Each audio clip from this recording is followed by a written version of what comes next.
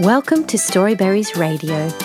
You can read along with any of our stories, all for free at our website storyberries.com.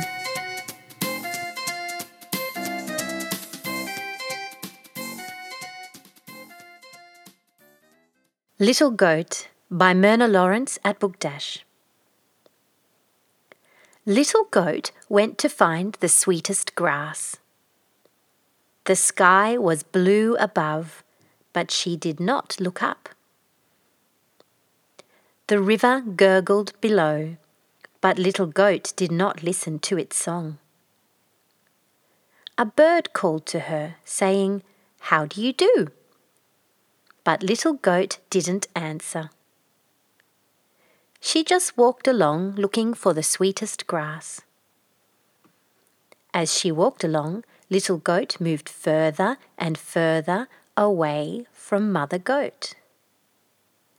Little Goat found the sweetest grass. She ate and ate.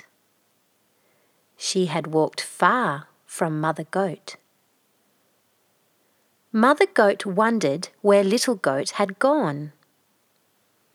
She looked in the mealie patch, but Little Goat was not there. Mother Goat ran to the river, but Little Goat was not there. "Where are you, Little Goat?"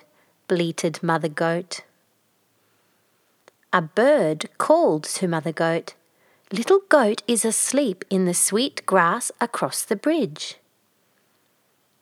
Mother Goat crossed the bridge to the sweet grass. There she found Little Goat fast asleep. "Wake up, Little Goat," said Mother Goat gently. "You were lost." "I wasn't lost. I have been here all the time," said Little Goat. The end. Thank you for reading with Storyberries.com. Free stories for kids.